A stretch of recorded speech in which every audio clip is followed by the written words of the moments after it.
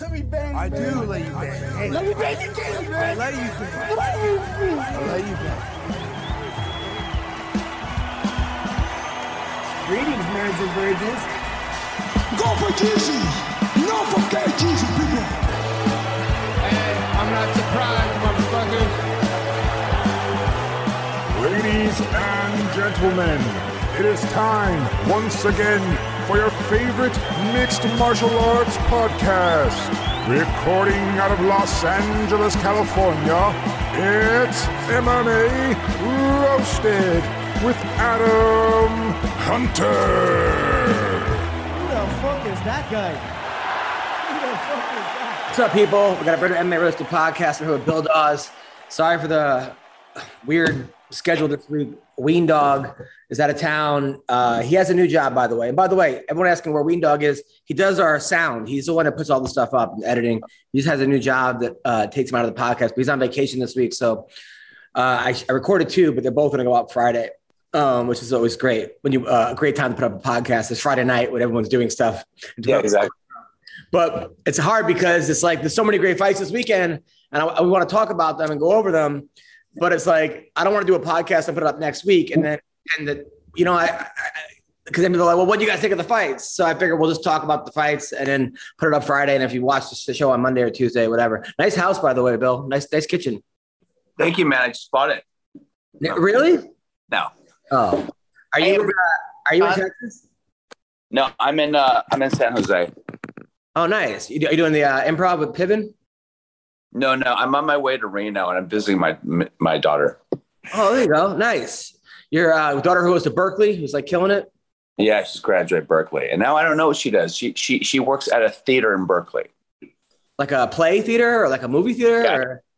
Curtains or something. I have no idea. Oh, that's good. I'm happy you guys spent $200,000 on college education for her to work at a theater. That's exactly. I mean, because that's why you go to school, right? For 4 years, so you can get out and work at a movie theater. It's funny.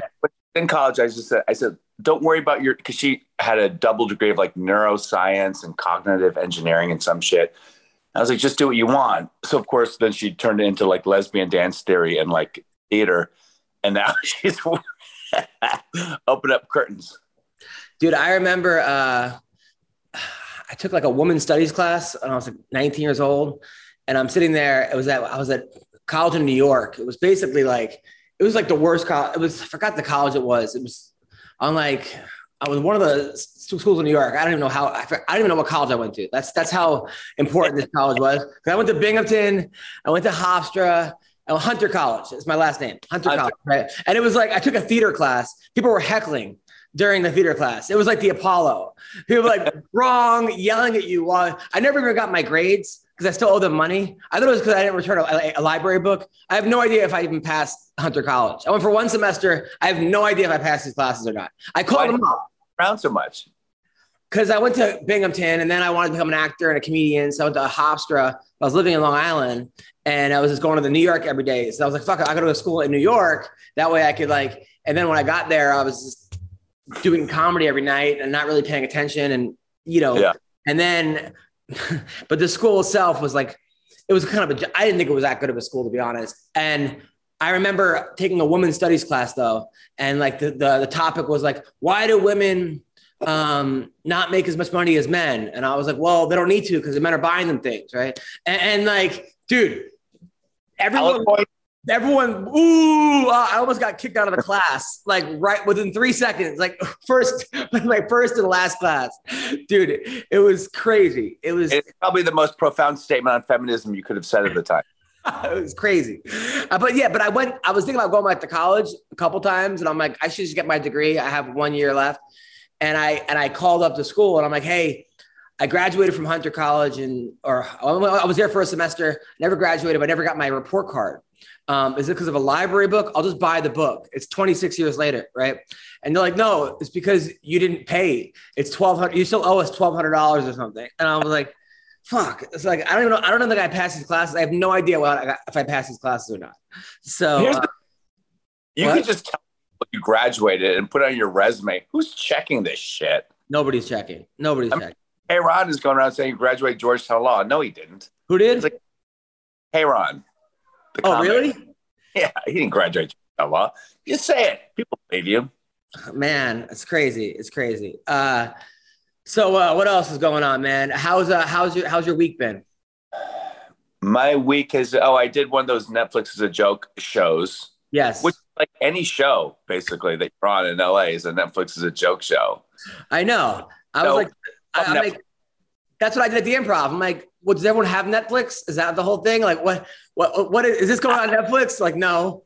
I'm like, okay, so aside from the thing behind you, I actually wanted to go. I did the Dime Bar. I wanted to put like Hulu as a joke, like behind me. And be like, I'm doing the Hulu Joke Festival. But yeah, it's ridiculous. There were a couple people from Netflix there, I guess. But I'm like, what do you do at Netflix? The lady's like, I work this, but they told me to just go to the comedy shows. I was like, yeah. Apparently there's one person at the Laugh Factory from Netflix, but also they're not like, a white, straight male comic. We need more. I don't want to talk about that. Well, are you following the Johnny Depp trial? Some. Is Amber Heard testified yet? Yes. And she went yesterday and she went on and on about, about how he slapped her in the face. She asked him about his tattoo, the Winona, because he had that Winona Forever tattoo.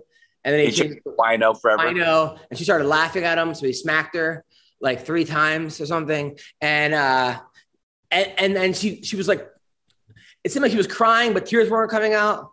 And then, so she was like wiping away fake tears maybe. And every comment on Twitter, like on the thing, like, and the worst actress goes to Aquaman, take her out. Like they're literally like, I'm like, Jesus, like, I don't know what happened. I wasn't there. It did seem like Johnny Depp did a lot of drugs and a lot of alcohol, and maybe doesn't even remember doing the shit he did. It does seem though, like based on the transcripts of people recording each other, she admits to, I didn't punch you. I just hit you. Right.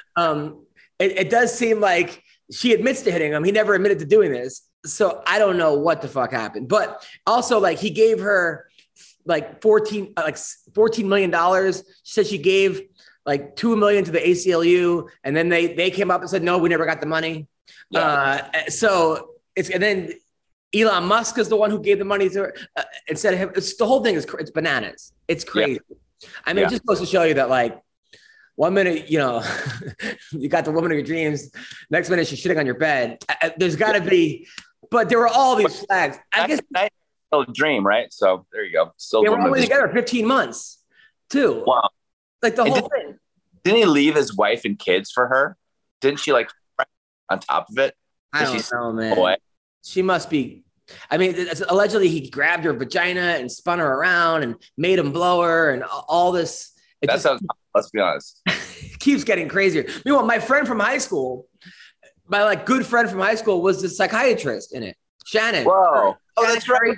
Post about that. Yeah, I know. I got but like literally I'm like, Shannon, like she was like always a couple years younger than me. And she was like super cool. Like we were like friends. She dated a couple of my friends. And like, I always like thought she was like, she's a very attractive girl. I always kind of had a mini crush on her. I don't want to say crush on her, but she was always like adorable. Just a sweet, fun Cali girl. When we went to high school there. And then she came to see me in Hawaii. When I performed in Hawaii. She was living out there. She came to LA, and like her and Brett Ernst were kind of like, what was that? She came to Hawaii to see you. No, she was living in Hawaii.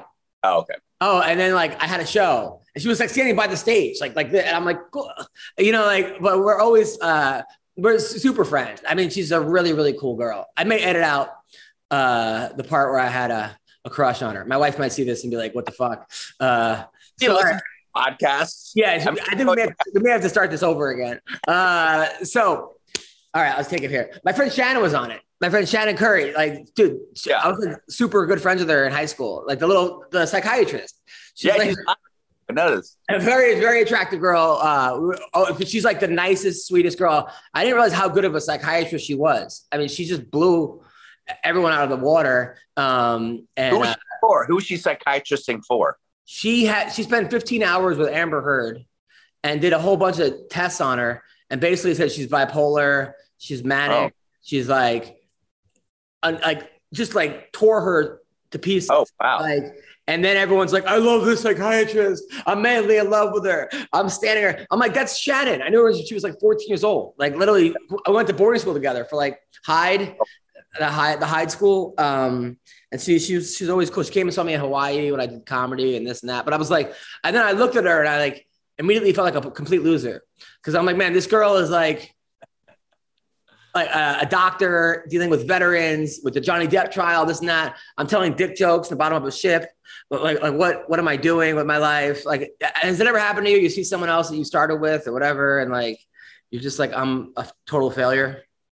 Well, I think when I was a freshman, Ted Cruz was a senior at Princeton. Really? Yeah. Was he cool? Were you friends with him? I met. Yeah. Even like actors, like or comedians, like I used to tour with like Theo Vaughn. You know, like me, I used to give Theo thousands of spots at the Bruco or Whitney Cummings. I give her all that. And I look at their homes now and like what they're doing. And I just like, I'm like, yeah, but it doesn't give you any solace that they're both like suicidal. It doesn't make you feel better. You know, I start playing that game of like, well, look, I got a wife and I got a kid and I'm happy and I have a house and look, and it's not a race and have blinders on and don't compare yourself to others. But then like, that's almost like makes it worse. Like, it's like almost like the person who's telling themselves that they're doing okay, you know, like, so I have to not care at all. That's what life is. People telling themselves that they're okay until they die because they're doing too. They're telling, you know how it is. Like when you know people like at that level and you get really close to them, you realize like, holy shit. Cause we've both been close to people who are very, very famous. Dude, there are people out there that have like 100 times the career that I've ever had that I wouldn't try place with them for one day. Like literally one day. Like I know them and they have nobody that really likes them. Yeah. Like nobody is actually like their friend. Everyone wants something for them. Everybody like is using them and their houses look like display houses. Yeah. Like they don't look lived in. Like, you know, like my house is a mess, but you know, there's like a lot of love and like madness in this house, you know, versus like you have a pretty fucking great life, Adam. Do you not have people telling you that? Your daughter is beautiful and so sweet and cool. You're lucky. Your wife puts up with your fucking craziness. You get to perform a lot. You're very respected as a comic. I do, but like I'm in therapy once a week, and I have to like look at that and be like, yes, because I always wait for I always go yes, but she's 3 now, my daughter, and when she's 10, she's gonna think I'm a total asshole, or 8, or I go yes, but. I'm not doing it on my own. My wife also provides a lot of this, you know, or yes, but you know, my stepmom died and left me a little money. You know, it's always like, I have to not look at that, but that's always my problem. It was always like, I have to win the States. And then if I didn't win this, and I won the States, I go, I have to win the Nationals. Otherwise I'm not shit. And then if I don't win, it's like, there's always that yes, but, and yes, I have to actually work on that because it's a form of like, it could lead to depression of like, feeling like you're not good enough and like, yeah, oh yeah, this is good, but this is not real. You start doubting everything. Like my wife loves me, but she loves me today. Is she gonna love me tomorrow? Probably not. Or so anyway, Tall Steve is here. He's a guy who's undefeated in Bellator. His last fight was supposed to be his biggest challenge. He fought a guy that had all kinds of experience, was a PFL dude. It was supposed to be like the big step up. And Tall Steve just fucking demolished him. It wasn't even close. Ran through him again. How many? What is it? 11-0 now? 10-0, I think. 10-0. How many first round stoppages? I don't remember. 7, 8. 7. I mean, no, 8. 8. All but 2. Are you the most slept on fighter in the history of fighting right now? I don't know. By the way, it'd be nice if I had some more Instagram followers, I guess, but I feel like I don't want to bitch on Bellator. We do that every time, but I do feel like they have another guy, Joey, who was like undefeated in college. The guy was undefeated. Joey Davis is another guy who was undefeated in Bellator. He was a 4-time. He never lost in college. Undefeated NCAA or Division two guy. And you never hear about him. Like if I'm Bellator, I'm going, we got a good-looking, tall, white heavyweight who's fucking 10-0. We got to get him on the main card. We have a guy who's a 4-time national champion, never lost in college. Like I'm pushing you guys to the front. Man. But I think I came in at a really interesting time in the discussion because we talk about like what you're saying, like what you were saying before, especially about like recognizing the good things that happened to you in spite of everything not being perfect. And I try to be there too. And I think the best part about this, like what's interesting now, I should say, is that we live in a time where even like right now, the political climate is so weird, and we're like right on the precipice of World War III, and it's interesting that like life really is at a time like we're at a very interesting point in human history, and I was like, I can't wait to get on the phone and make shitty puns about MMA fighters, dude. But no, and to build on what you said, it's very interesting. Like I always think before I do, especially your show, I always think like, okay, don't take yourself so seriously. Let's go on there, have fun. But then I get on and you're talking about a very, something is very near and dear, or at least you made yourself very vulnerable just now. And it's very admirable of you to be able to do that, come on and mention very personal things that are near and dear to you. But yeah, I don't know, to build on what you said. Yeah. It's, I wish I was rich, and I wish I got offered, 4 fights a year and I got paid $1 million a fight. And I don't know. But as for me and like the hand I've been dealt, I can't be too upset. Well, you're doing everything right though. I mean, everything you're doing is right. Like literally you're going in there and you're beating guys in 1 minute, in 2 minutes, and you're the heavyweight. And you started late. I mean, we talked about like, I was thinking about Luke Rockhold, who used to bully you. Were you on that show, Bill? With Luke Rockhold? Yeah, Luke Rockhold tortured this guy. He was like always making fun of him because he was an amateur and Luke was the man and this and that. And I'm like, man, like if Luke could see you now, I mean, so by the way. So can I tell you something funny actually? So Luke came to visit us maybe if it was a week ago, it was 6 months ago, but it was somewhat recently, like maybe since my last fight. And he came into the gym and I had to shit really bad. Like one of those, like you don't know if you're going to make it or not kind of things. Like I had too much coffee or something. So whatever, I run right past him as I'm walking in, and maybe for the first time ever, Luke made eye contact with me and said hello. And I'm like holding my guts, like trying not to shit in my pants before practice. And I look at him and give him like one of these, and I bolt right past him into the bathroom or whatever. So whenever I go, I take the biggest dump of my life. I come out and I start getting ready for training. And Henry's like, yeah, whatever, gave me Luke's really upset that you didn't say hello to him. I was like, what are you talking about? And he's like, yeah, Luke just said like, Luke was pissed that you didn't say hello to him. I was like, I did say hello to him. I like said what's up to him as I walked past him. And I guess what makes it worse is like, maybe a month before that, I had texted him just to say, hey man, like hope I saw something about him on Reddit about how like he'd just pulled out of his fight with Sean Strickland. And I texted him, hey man, just hope everything's good. Want to make sure you're all right. Never got a text back. I mean, I'm not too mad. Like I guess if something happened serious enough for you to pull out of a fight, then like a text from whoever is, I mean, whatever. Like I get it. But yeah, I was like standing there a little bit dumbfounded, like, how was he gonna be pissed off that like I didn't stop everything I was doing and say hello, but like he couldn't even have the decency to text me back like a month ago? But whatever. I know he's gotten really into like mushrooms. Like he's like him and Rashad Evans are like really into microdosing. Really? I don't know if that's a good or bad thing. I know Rashad won his last fight against Checkout, and I was like, man, I was worried about Rashad for that fight because he was lost 5 fights in a row or something. He was not, and he looked great other than his pants falling down. His shorts fell down and you could see his tie cup. Hung on, but that was the best Rashad we've seen in a long time. Yeah. And it was good to see him. It was good to see him competing in a way that was like effective, like really good against like he was grappling well against a good grappler. It was. How old is Rashad now? he like 30, 38, maybe. Gotta be maybe even 40. He was. I remember him bringing up your name, by the way, because like it was a fight that like he got like murdered, and I was like, "Oh, who did you trade with?" He was like, "Oh, I brought in Tall Steve."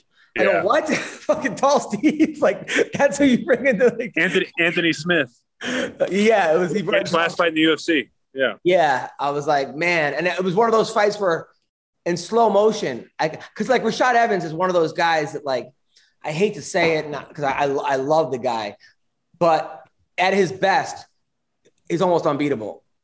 But then he kind of like hit a wall where he was like losing to guys like Sam Alvey and other guys where I don't think these guys would have lasted around with him in his prime. I mean, he was knocking out Chuck Liddell, you know.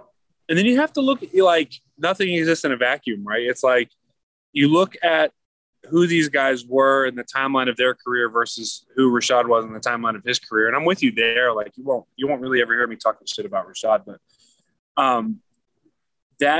at that like juncture of his career, all these people were like doing their absolute best. And I mean, Rashad, like I said, not speaking ill of him, but was in the twilight of it. So it's what makes it interesting too, is that like you throw him in there with like your Sam Alvey's, your Dan Kelly's. It's like, okay, these are guys that are like that.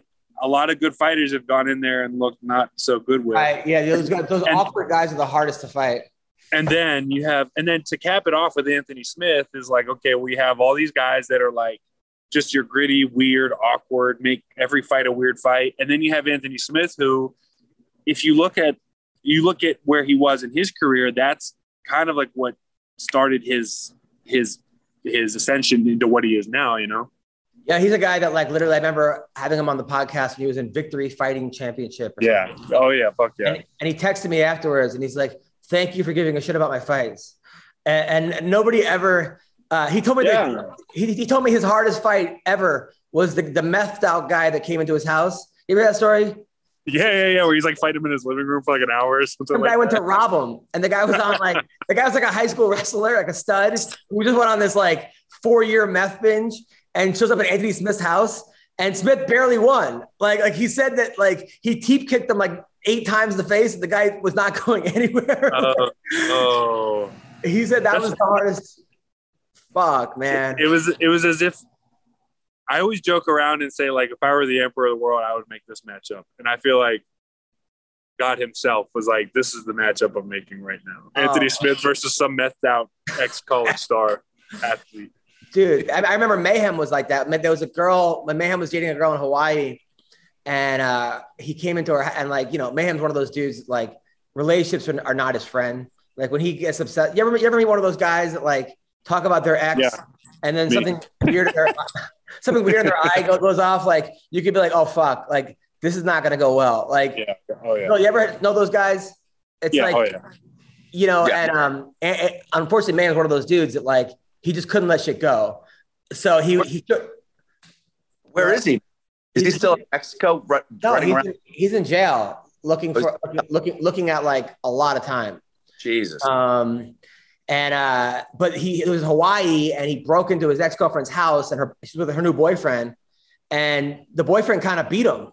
Like he wasn't expecting that. He said the guy came out of like nowhere. Like he thought it was just going to be her, and the boyfriend. And then like you never know. I guess it was like kind of like the fact that Mayhem didn't kill him, because everyone looks at fighters as like superhuman. Right. Yeah. It's like when, you know, Don Fry got into a fight with that guy from Hawaii. You ever see that like bar fight he got into? He was like stumbling out, and some fucking surfer guy like knocked him down, and then he got back up. Or that BJ Penn thing. Remember BJ Penn? Yeah. You know. Yeah. Hey, Steve. Conor McGregor sucker punched a 60-year-old man at a bar, and the guy just looked at him funny.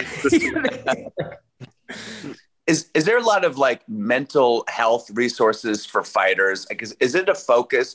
Because, you know, for comics, you remember for a while at the Laugh Factory, Adam, we had like a psychiatrist like on staff. Yeah, I know, but I thought people were just going there to get spots. Like they wanted to be seen at the Laugh Factory, so they go to the side. I'm like, dude, I'm not. I can't. There's only so much, you know. But I think comics are like, we're all fucked up. A lot of us have issues, but I think fighters, there must be a lot of that. But are people ashamed to talk about it? Is it something that's discussed a lot in the fight community, or is it hidden? That's the thing is, I mean, I'm sure it's the same for you guys in that it's like it's like a self-imposed stigma almost, you know, like No, for us, it's cool to be fucked up. Like, hey man, I want to commit suicide. Here's my special about it. Yeah. But that's the thing is like, sometimes it's not always so drastic as suicide, you know, it's like, yeah, I just feel sad. And it's like, you just feel sad sometimes. Like you just feel sad. And it's like, there's nothing glamorous about it. It's just like, it doesn't manifest itself to the point where you want to, you know, kill yourself, or at least maybe you're not at that point yet, but it's like, I don't know, fuck, maybe you don't want to get out of bed for 3 days. And it's not that it's every bit as valid as, you know, a very serious crisis. It's just that like, it's sort of tough to talk to your friends about because, you know, like once you make it to the news, it's, oh, he was such an upstanding young gentleman. He's such a nice guy, you know, but whenever you brought it up and said, yeah, man, you know, my girl and I are fighting about some shit and I just we're not, whatever. Like I went through some things in my childhood that are starting to manifest themselves now. And like, I never properly dealt with it. And it's just tough for me, you know, or self-worth issues. You could list out, you know, a whole grocery bag of things. And it's like, you know, nobody ever champions a cause, you know, whenever you're actually going through it. It's whenever you make it to the news because they found you dead with, you know, a fifth of Jack and pills in your system. Well, to answer your question, yeah, I've sought out mental health professionals, you know, a handful of times. I went through when I first started getting serious with my fiance. We saw a premarital counselor for the better part of a year, and I say the better part of the year, and it was mostly because it was me trying to like just work through shit and like figure out just because, you know, I don't want to go the route of our parents, you know, like the high divorce rates, you know, raising kids in broken homes and, you know, giving them weird, like shitty relationships to kind of base what they think a relationship should look like on. And even before that, we had a lady who, like you said you had a guy on staff. I had met a friend who trained at the gym. She trained at like just your average, the gym side of it, like that everybody goes to side, the civilian side.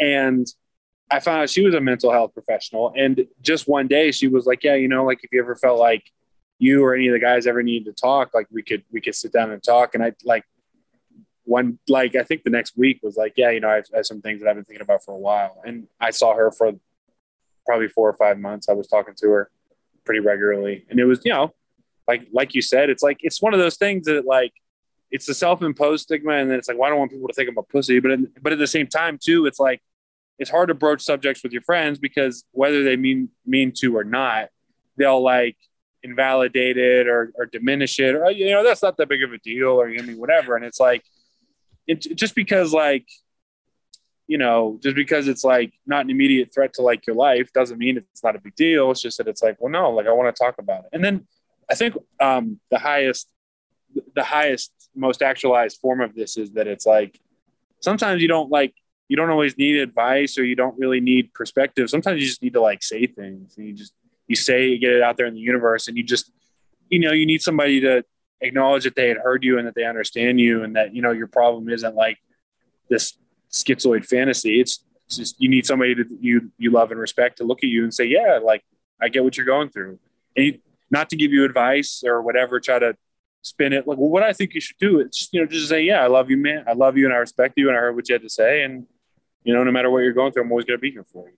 What's up, people? Football might be over for the season, but basketball is in full steam for both pro and college hoops. From the latest odds, totals, player performance props, to where the next fired coach is going to land, BetOnline is the #1 spot for all your sports betting needs. Now head over to their website or use your mobile device to sign up today and receive your 50% welcome bonus on your first deposit. Just use promo code CLNS50 to get started. It's not just basketball. BetOnline is your source for hockey, boxing, and UFC odds, right to the Olympic coverage.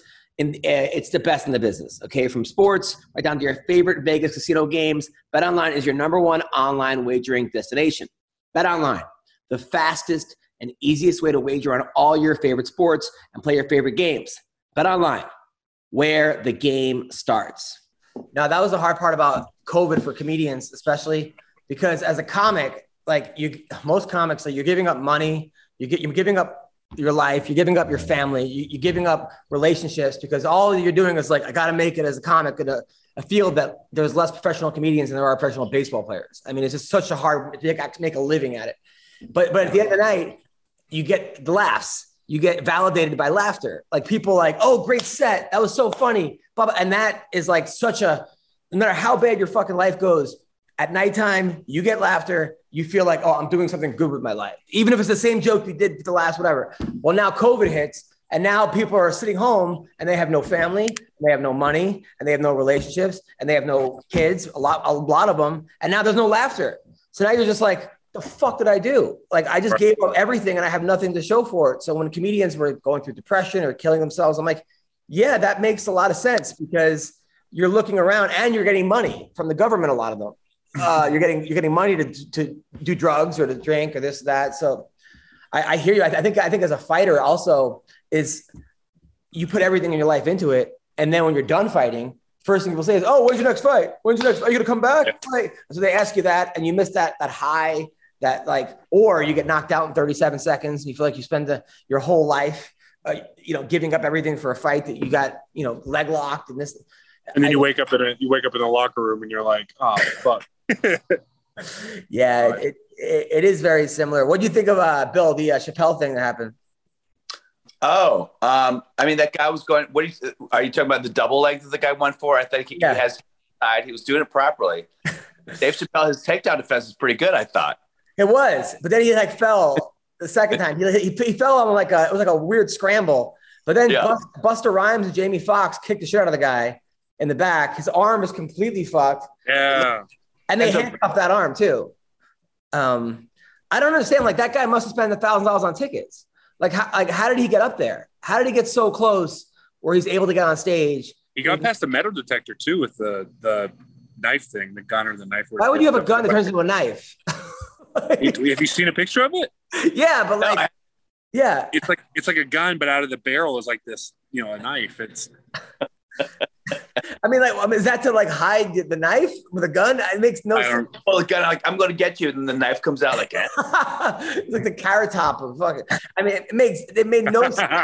The carrot top of terrorists. Yeah, and the guy, somebody on my Instagram put like, oh, I produced that guy's rap song. I should release the album or something. I guess. Are you joking? No, the guy's a rapper. But. Yeah, I'm like, why are you telling me this? What do you want from me? But either do it or don't. But yeah, he produced the guy's rap album or rap song. I'm just glad Dave Chappelle's safe, and I'm glad that the guy was black because if he was white, we'd have to hear about white supremacy for the next 2 weeks. So or if the guy was trans, remember that? Imagine that happened. The trans. Oh my God. Yeah, oh God. That's what Dave said. He goes, "That was a trans man." This is ridiculous. Now, all right, a couple MMA news that went on. It got announced today that July 4th, that weekend, it's going to be the rematch of Volkanovski versus Max Holloway. Their third fight. I thought Max won the first two, so I'm happy about this. He gets to redeem himself. I know for the last fight, he said he didn't actually train. It was during COVID. He was trained on Zoom. I don't even know how you even do that. He was playing video games, like he was playing the UFC game to like give him ideas for combinations. Really? Are you serious? Is that what he said? Oh yeah. Oh my. He said he would have Renan Barão and Jose Aldo fight each other in the game, and that's how he would like come up with combinations from that. That is so funny. I hope Max wins this fight. I really do. I've always been a Max fan. Not that I don't know Volkanovski. He's like a nice guy too. Who do you think wins the fight, Steve? Yeah, I don't know. I think I'm going to have to go with Volkanovski there, just because I'm with you. I'm with you in the sense that it's like I really think Max, especially the second fight, I thought Max won. The first fight is tricky. Second fight, I thought Max won. But I think if it's just with like the passage of time, I really think that like Volk like has his feet firmly planted where he's at, and he's shared enough time with him now that he has it figured out. He has the game on kind of thing. Right, Bill. I mean, I like Holloway. He's recently engaged. He's got things look up in his life. He looks like he's married. He got married. He's also one of those guys that when he first came out was like texting me all the time, DMing me, come on the show. Now I can't get a hold of the guy. Now you can't. Yeah, now he doesn't even text you back. Yeah, never responds. Like his ex-wife was a big fan of mine. Maybe that was it. Maybe he doesn't want. Maybe I reminded his ex-wife. But he doesn't yeah, want to take his current wife. Huh? But him and Colby too. Colby doesn't get back to me either. Really? Yeah, I mean he will kind of sometimes, but like I don't know. Like I know he's going through some shit. Though he's suing Masvidal for brain damage. Oh shit! Like I didn't know that. His tooth got knocked out. I think it was a fake tooth. I'm pretty sure it was because it like a cap. Yeah, I'm pretty sure it was a cap. Because I think it looks like a cap, like the way it's cut and everything. But now he's suing for brain damage. So I guess he's not racist anymore. So that's I guess no, I'm kidding. But so now do we? I mean, what Masvidal did sucks. Of course, jumping a guy outside of a restaurant with two of your friends, punching in the face, posting about it. It's like, bro, you had 25 minutes to do that. Couldn't do it. I don't think anyone's looking, except for those idiots on Instagram. They're like, talk shit, get hit. Or like, you know, like those people that like, right, like, welcome to the real world, blah, blah, blah. Yeah. I don't think anyone's signing with Masvidal on this. But what do you think is going to happen? Is he looking for a payout, a settlement? Or what do you think Colby's looking for? I don't know. I want to hear you say. Bill? What is Colby looking for? Yeah. I think he just probably wants to ruin him. Yeah.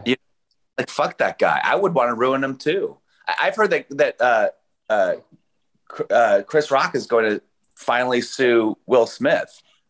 And that's the news now, because eventually you're like, oh, I'm okay, I'm a man. But then you're like, fuck that guy. That's awful. It's whatever you say, it messes up his reputation, you know what I mean? The fact that he got beat up in a parking lot, it doesn't look good for him, regardless of the brain, the tooth, everything else. It's just like a bad thing to have on defining your life. Same with Chris Rock. Like, he didn't want to be remembered for the slap. Fuck Will Smith. I would sue for every maximum dollar I could get for both of those cases. Steve? Yeah, I'm with you there. I mean, I'm with you not only in principle but in practice. In that, I remember, the clip of Jim Carrey going around summed it up pretty well. In that, like, we live in a time where, like, we pretty unilaterally can say whatever we want, as long as as long as it's not, he didn't make a direct threat to Will Smith's life. Like, I don't understand why the fuck he got up on stage and punched him. So yeah, I would, especially Will Smith, I'd have sued him for every penny I could get. But as for Colby and Masvidal, it's not so much that I'm mad at, it's not that I think that Colby should be trying to get money. It's more that I'm shaking my head at Masvidal and like, dude, what the fuck, man? Like, get over it now. Like you said, beyond the 25 minutes thing, it's like, all right, dude, like, you said your piece, you fucking fought. Like, what else do you have to do? Like, I don't know. I'm with you there. I would just sue the piss out of him. So now they're saying Colby might fight Gilbert Burns, which would be a good fight. Burns looked great against Chimaev. I mean, yeah. I did not see that happening that way. Like some of the best fighting I ever fucking seen in my life. Oh my God. I had so much fun watching that fight. I mean, I'm obviously a little bit biased, but like, still, that was some of the best fighting I'd ever seen put in the fucking cage. I think in a 5-round fight, it was 3 rounds, right? In a 5-round fight, I think Chimaev wins. I mean, I think Burns wins. Really?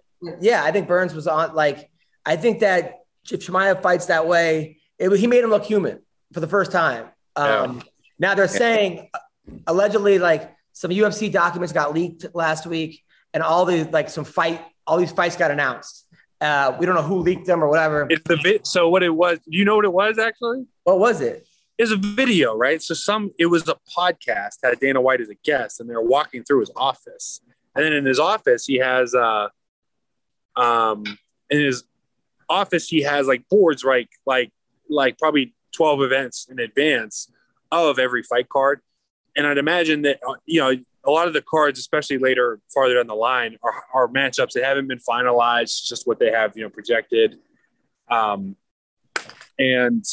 they ended up catching, a few stills of somebody panning across the board with the matchups that haven't been made yet. Oh, wow. So that's why it's, that's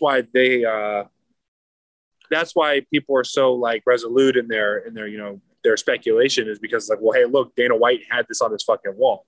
You know, that in this, not just that, they had a lot of really cool ones. They had like Sergey Pavlovich versus Derek Lewis. They had, that's where Chimaev and Nate Diaz was posted at. It was like, yeah, Chimaev, Nate Diaz. First of all, I think it's a great fight for Nate Diaz because if he wins that fight, he's back. I mean, not that he's not back, but he's back. I mean, right. If he's right back in the mix there. Yeah. You think he can win that fight? I mean, he looks like the biggest badass in the world taking the fight. I think if he just takes the fight, it's a win for him because no one's going to expect him to win. Because but it might be the first time he gets knocked out too. He's been knocked out before by what's his name? Josh Thompson was the last guy. Thompson with a head kick.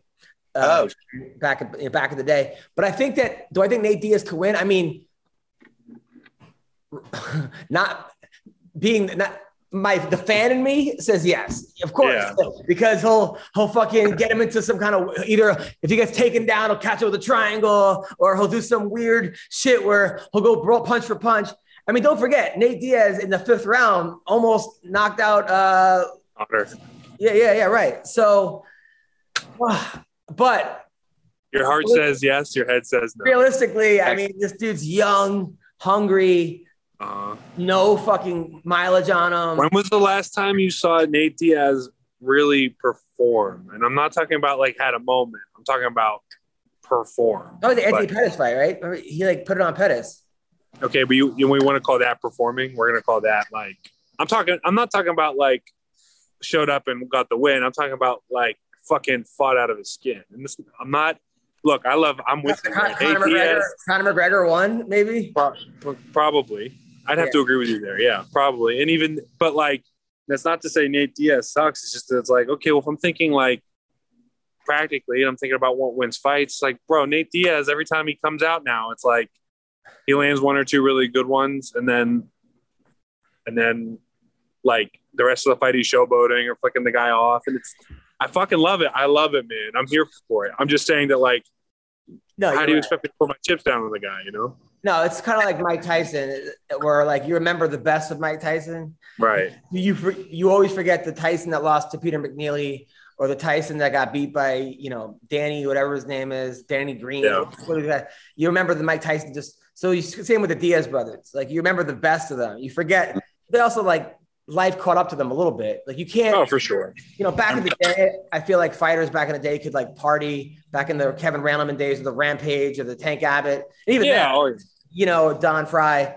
It's now you got to be a full-time fighter. You got to just. But that's the thing though, is that like at that time in the sport, it was a bunch of regular dudes trying to compete with like fucking stud athletes who were a lot of them Kevin Randleman, juiced out of their fucking mind, who had like real skill sets, and Kevin Randleman, Don Fry were good wrestlers. Then you had a little bit later on, but like the Diaz brothers had jiu-jitsu and they could box a little bit. It was like, and it's you have to say that like, okay, but like for how much the game has evolved, for the Diaz brothers to have stuck with it as much as they did is pretty special. The last fight was rough though. The Robbie Lawler fight, as great as the fight that was, that was rough to watch. I mean, but same with Robbie Lawler in that instance though. It's like he's been sticking with the game as it's evolved, and his I won't talk bad about Robbie either, but you have to. Robbie though, like he's closer to the end of his career than he is at the beginning, but for him to have stuck around and competed as well as he has in his last several fights is pretty remarkable. Yeah, no, that fight I was picking Nick Diaz to win. I'm like, Nick's gonna win, and I mean that was a great fight, but it was like two guys that are like not in the right. Two guys like a legacy kind of deal, like 100%. Now other fights that are coming this week, by the way. Do we have Charles Oliveira or do we have Justin Gaethje? And I don't know. That's like such a tough one because like, man, shit, that's so tough. Because like Oliveira's like been on a fucking tear and he looks so good, and I really feel like he's as complete as he's ever been. But like, I don't know. I really don't know. That's so tough. Well, I mean, I just feel like at some point he's getting your back and it's done. Like, how can you, for an entire fight, prevent him from getting your back at this point? He's gotten so good at that. Michael Chandler got out. Chandler got out. But Gaethje, I don't understand. He was a 2-time All-American wrestler. He has not taken one takedown attempt in any of his fights.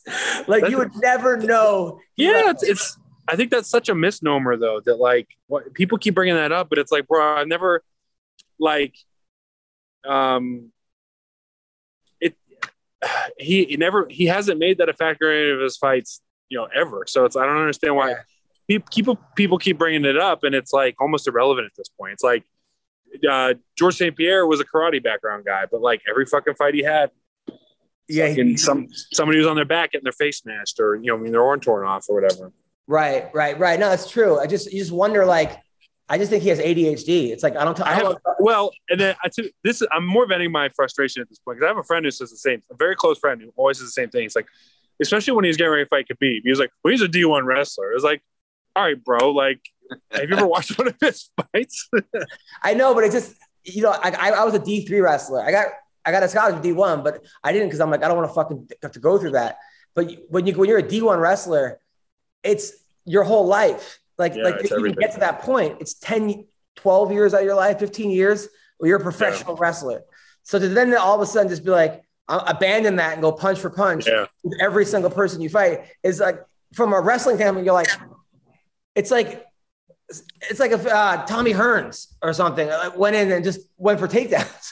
Like, Tommy Hearns like went for like a scissor sweep or something like that. Yeah, you're like, what the hell? I mean, you got to that point, but I understand it. I think that Gaethje just has complete ADHD. Is one of those guys like, I don't care if I win or lose. I just want to have exciting fights. Yeah. So and that's worked for him. It didn't work for him at first. I mean, when he got taken out by Poirier twice, I was like, you know what? I don't know if Gaethje, if just the level of guys he was fighting in the WSOF were at this level, because like Poirier beat him twice, and then he came back. And then to be fair, Poirier beat Alvarez twice. Alvarez. Right. Alvarez twice. Right. But no, so for him to lose to Eddie Alvarez and then Poirier, I think that's what you were saying. Oh yeah. I'm with you there. It was like, it was like he was like shot out of a cannon almost. Like he had his first fight. Him and Michael Johnson had a fucking awesome fight, and like it almost looked like he was stalling out a little bit. Like he'd hit his learning curve. But that's the funny thing about like dudes at that level that's what I'm learning about dudes at that level is that like the progression of skill. Like you really need to have a moment like that where you have everything. We can probably do a whole fight. Michael Johnson's the most frustrating fighter in the world. Because Michael Johnson is, I don't care what anyone fucking says. Michael Johnson is like one of the most exciting, like physics breaking fighters to ever exist. I love Michael Johnson. He's got a win over, Ferguson, back when Ferguson like fucking Dustin Poirier knocked him out cold. And not just like one of those things where he got him like outclassed Dustin Poirier and then put his ass to sleep. Yeah, Michael Johnson's the truth, but he's one of those guys that like wins every minute until he loses 5 seconds fight and gets some, and you're just like, come on, dude. I'm good buddies with Michael Johnson, and like even whenever I don't spar, like if I'm hurt or like whatever, I'm sick, I make sure to go to practice. And almost every time I go and I watch sparring and I can't spar, I catch myself watching Michael Johnson. That's we're talking about a room with. I'm talking Tyrone Spong could be there. Rumble could be there. Michael Chandler could be. You name it. Of all the guys that train at our gym, it's Michael Johnson's the guy that I catch myself, like craning my head to look at kind of thing. And he's just, he's a fucking stud, man. It's not that he brought this hot girl to my comedy show, right? And she wasn't wearing underwear. And like she's like, I'm looking at her vagina. Like she's wearing like a skirt where her vagina keeps flashing me. And I want to be like, hey, bro, like, you like your girl. I don't want, but I'm not. I don't want to even think that I don't want to look. Yeah, I don't want to run it. Yeah, I didn't know what to say. I was like, I didn't know, but I wanted to tell him, but I didn't want him to think that I was looking at her vagina, so I just left it. I'm sure maybe he'll see this and laugh, hopefully, or be like, dude, what the fuck? I'm gonna tell him. It was in Arizona. You ever have a girl? Meanwhile, my daughter, who's like 3, I get her this dress, and she comes home from school. I'm like, oh, she's like, it kept falling down, and everyone saw my boobies. And I'm like, oh God. And then Bree's like, that's okay. We all have boobies. I'm like, no. We can't show people our boobies. I don't care. Like if she's 3 years old. Oh yeah. I was, my daughter, we took her swimming the other day and the missus got her like a bikini. And I was like, what are you doing putting a bikini on her? And she was like, she's a baby, dude, relax.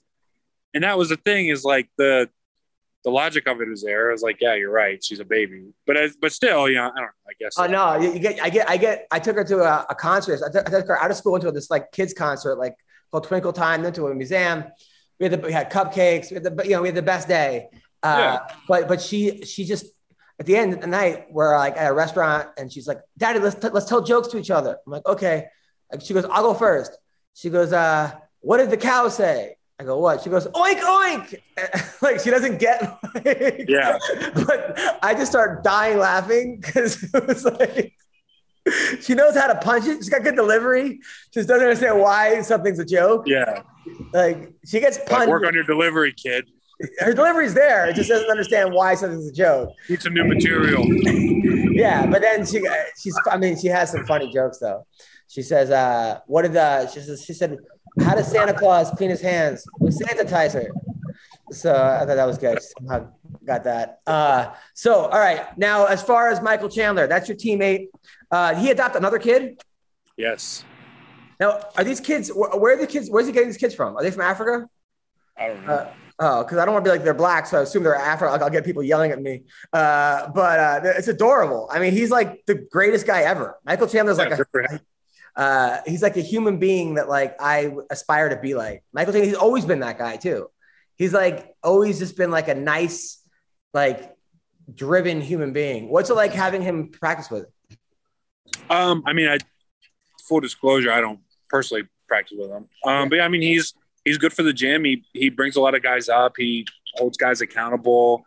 He obviously he's been fighting and training and competing at such a high level for such a long time that like any room that he's in is going to benefit from just being around him, kind of thing. Yeah. I'm not super close with him, but that's not because, not like I don't go out of my way to not be close with him. It's just, the curl of the bro. I have guys that I rolled and trained with for years that I never, had more than a passing conversation with. And then there's Michael Johnson, who I, have inside jokes with. You know what I'm saying? Of course. How's Rumble doing? He's another guy. I haven't spoken to him in a while, but he was last time I saw him it would have been like 2 months after the illness thing came out. He lost a lot of weight, but he was on the upswing, I think. Yeah, he's a guy that like I still think he could have been champ. He could have been one of the best ever, like one of the best, like one of the best doing it. We're talking about Anthony Johnson, Bill. Yeah. Oh yeah. What was his illness? What did he get sick with? I can't remember for the life of me. I feel bad. I tried to talk to him about it, I think, and he was at the point at that stage where he was like, yeah, I'm just not sure. I'm just sick, He got really big. Who knows? He got really big doing bodybuilding. I mean, he was a 170 pounder, but he never actually made 170. And then he went into like heavyweight, and he missed weight at like 205. He went to he was at like 170, and then he took a middleweight fight, and then he missed weight for that, so he fought at like 195. They had him jump straight to 205. After 205, he went to heavyweight, and then he came back down and competed at 205 pretty regularly. I mean, he would hit people, and they just went to sleep. Like he had the most. I remember he hit the Cormier fight, the first one. I couldn't believe how he was so close to finishing Daniel Cormier, and then they chose to wrestle with him, which was like, what is going on? I mean, but Rumble. I still think Rumble had the perfect if like you had him in the right space, could have beaten John Jones. Oh, definitely. I think he had all the things you need to beat John Jones. I feel like Rumble had it. But when you think about like matchups and everything, I'm with you there, especially in this. So like Daniel Cormier would have been a tough match for anybody. It's just that like John Jones had had the perfect like anti-style for Daniel Cormier, like took Daniel Cormier out of his fight.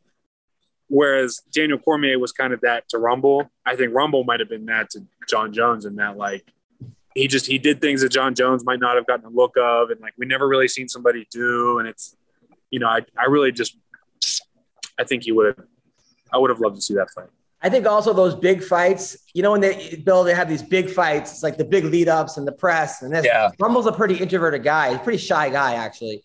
And I remember one time I made a joke about him and he like got mad and I was like, oh fuck, that's not the guy. So I called him at home. I woke him up. I'm like, hey man. And then we started laughing and thank God, like he found it funny. It was like some girl liked him or something, and the girl had a lot of kids. And he's like, "Yeah, man, I saw those kids." And he goes, "I moonwalked away from my phone," which I thought was like the funniest. Picturing him moonwalking away from his phone. I never heard anybody say that he moonwalked away from his phone. But yeah, man, he was man. All right, so Congo's fighting Bader tomorrow night. The first fight, I guess it was an eye poke or something, and it ended weirdly. This is a weird fight. Bellator. Ryan Bader's, but anyway, what I was saying is that I think that those big, heavy press conferences, all the media was not good for Rumble. He was a guy that if he was the third fight on the card or second fight or fifth fight or whatever, he would knock you the fuck out. It was those big events that I think got to him mentally, physically, wore on him, probably couldn't sleep, yada, yada. Like fighting Daniel Cormier at, was it MSG or something? Was just that's not fun for him. You know, because like Ryan Bader, he just fucking knocked the fuck out of him. Glover Teixeira, I mean, come on. And Bader's a champ for Bellator and Glover's a champ for the UFC. So Congo versus Bader. How old is Congo? Have you ever trained with Congo? No, 40, 44, 46, one of those. Wow. I'm not joking either. Like the first time I met him, he goes, "Nice to meet you." He goes, "I'm gay." And I go, "Oh, okay." And he goes, "Just kidding." I go, "What kind of fucking joke is that?" It's like, okay. Violet's like, "This guy's the best." Yeah, like I'd rather do the fucking cow saying like. I think Bader wins. I think Ryan Bader knows the only way he can lose this fight is by getting caught, and I think he just wrestle fucks him. Steve? Yeah, I'm with you there. Yeah. And then and now Yoel Romero, who's even older. Then I mean, he's got to be like, both these guys, by the way, are like, they look like they're like 19 years old. Like they're physically ridiculous. I mean, do they not test for juice in their promotion? In Bellator? Yeah. Do you guys test, Steve? I haven't been tested. So they actually had a guy, a heavyweight. He popped for something out of competition. Well, not out of competition. It was like a month ago, but they had a guy pop for something that was supposed to fight on this card. So, was that Melvin Manhoof?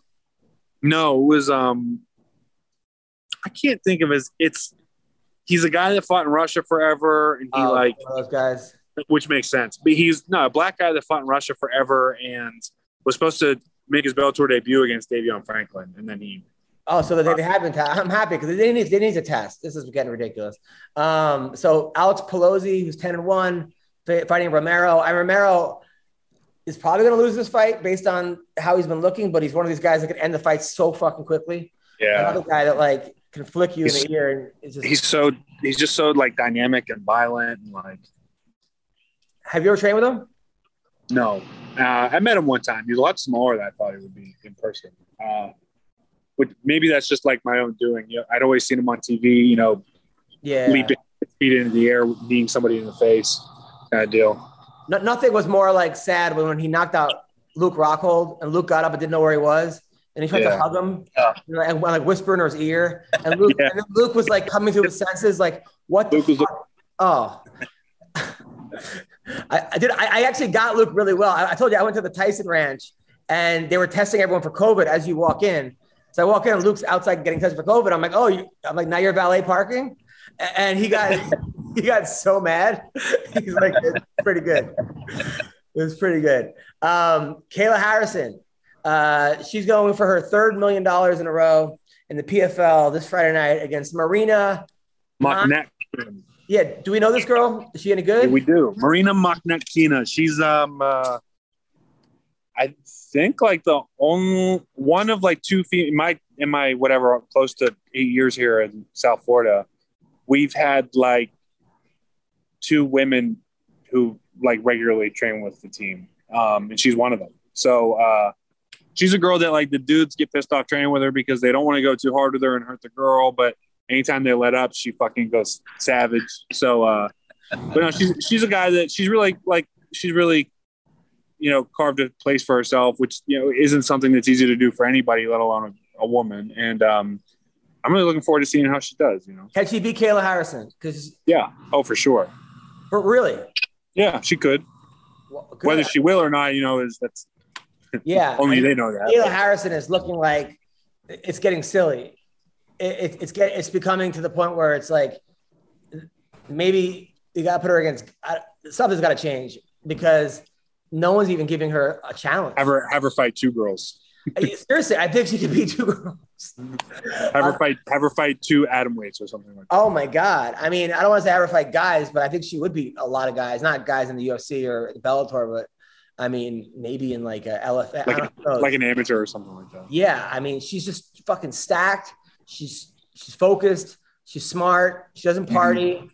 She's a mom. She adopted her sister's kids. Yeah, she's like beyond nice. She's a role model. Yeah, that's why I don't ever heard good things about her. And that's the thing about the top team guys is it's wild that like we're all in such close proximity to each other, and like I've ended up meeting a lot of them just through friends or friends of friends, or like a lot of them did the show together, and the show had just wrapped up whenever I got here, so it was like I ended up meeting a lot of them just in passing, and it was like crazy how many of them I know. And Kayla's, not somebody I've had the pleasure yet, but I heard only good things. Dude, her judo coach molested her, and he's in jail. He molested like all these girls. Whoa. Yeah, and then she goes around giving speeches to people that have been victims of abuse, like sexual assault survivors. She's like a wonderful human being. Like, yeah, that's awesome. She's just like a good person. She was on Raya. She told us she was on Raya trying to get a date. A lot of guys are like super intimidated by her. Of course. Because it's like, yeah, I'm sure every guy's like, I could fuck you up, or saying some stupid shit, or they don't want to go out with her because she'll beat their ass. Ray Cooper is taking on Magomed Umalatov. Ray Cooper's an exciting guy to watch. I mean, he's a guy that's like a 500 fighter almost, and then he got in the PFL and started knocking everyone out.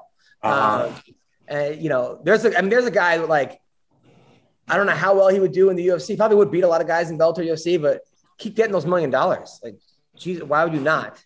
Yeah. Has he won? I don't think Ray Cooper's won the welterweight tournament. Oh, he won it at lower weight?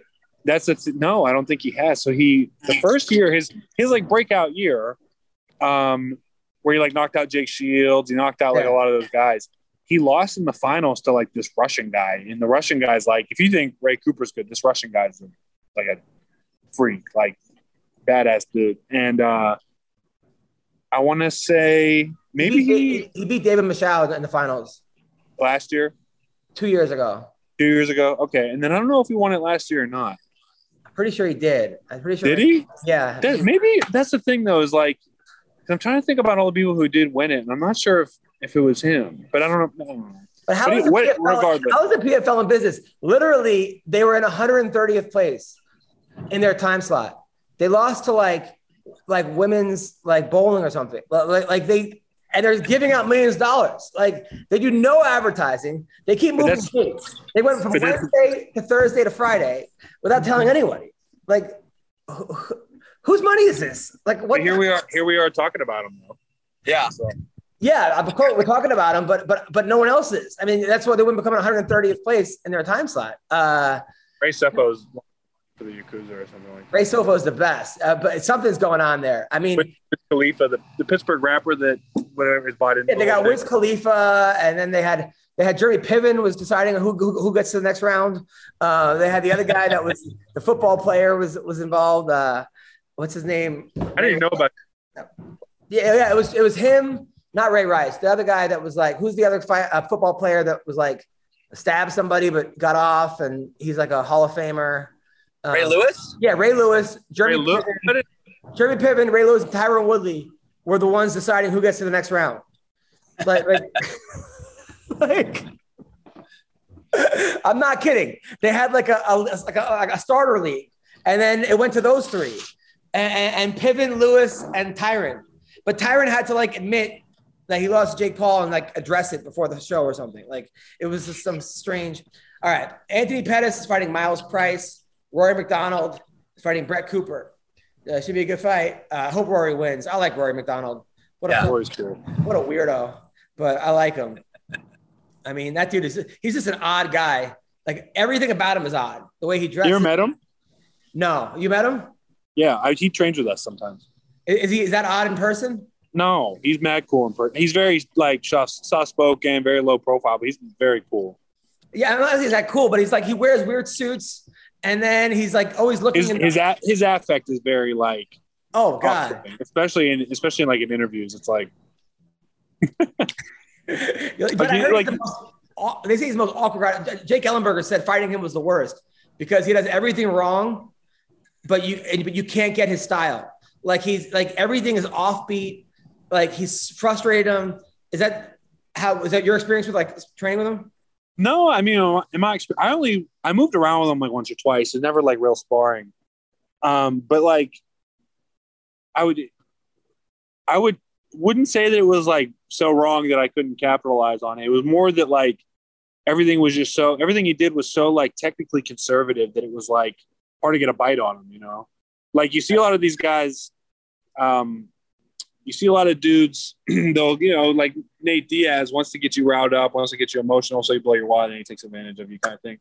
Conor McGregor's style is similar in that like he uses these weird, long, like rangy, the flashy kicks and shit to kind of get you off your rocker a little bit. And then when you overextend, he bombs you with the left hand, right?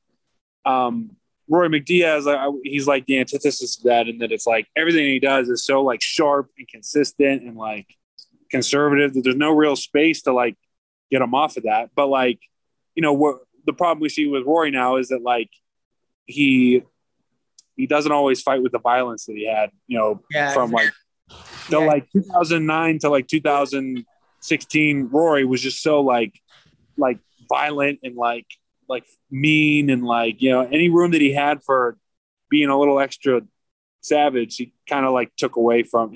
I was at that Robbie Lawler fight. I was at the second one. I think I was at both of them, to be honest. And it was like insane. Like it was like Johnny Ward. I was. You were like, he's not going to come out. It's like watching a movie. It's like watching Rocky. It's just nonstop bombs. And you was like, I give Rory so much credit for that fight, but holy shit. He says that fight didn't take anything out of him, but how could it not? Yeah. I mean, how could it not? And then they were at the gym together. Like seeing them at the gym together after that was so like surreal. Like those dudes try to kill each other, and here they are just. Well, they weren't like. They weren't like laughing, slapping each other's ass or nothing, but they were, you know, it was cool to see them like, you know, interacting, having a conversation. I remember Hector Lombard was like calling him out, and he was like, I'm going to beat him so bad his mama won't recognize me, right? And I like posted that on Twitter, and and Roy writes, that's not very nice.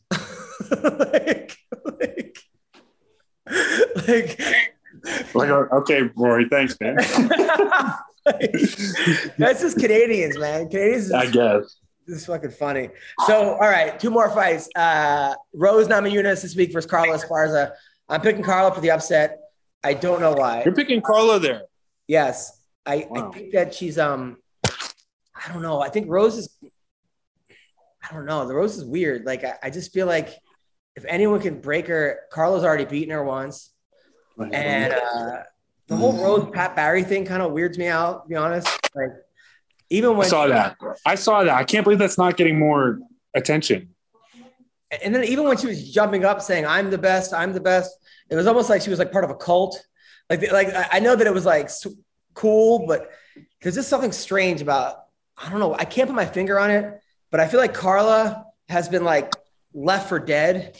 And almost like the best thing that happened for Carla's career was when Tatiana Suarez beat the shit out of her, because since then she's been on like an upward, like progression. Like she's just like, and that girl, by the way, Tatiana is a girl that no one's talking about. Like we're talking about, Tatiana is undefeated, beat cancer, never lost a round, maybe arguably lost 1 round against what's the name's wife, against Nunez, Nina Sarah. Is that your kid? Yeah, she's weighing in. She's wow. Oh my God. She heard us talking about the girl fights, and she was like, "Hold on, I have some things to say." Yes, that kid is a dog. Congrats again. How old is she? She's I'm trying to think. Give me 9 months here. 9 months here. Yeah, 9 months. We're gonna tell a story where like I was doing a podcast. I was talking to Ponzinibbio, and I couldn't understand him because his English isn't great. And it was like right after he won, it was a big podcast. And my kid's crying in the room. And I'm like, Eve Edwards was on the show with me. He was on in my house. I'm like, Eve, can you go change my kid's diaper? And he goes, okay. He goes to change the diaper. We have a baby count. And my wife's texting me, who has our kid right now? And then, so I find a picture of Eve, like in his worst fight, bloody everywhere. I go, this guy. That's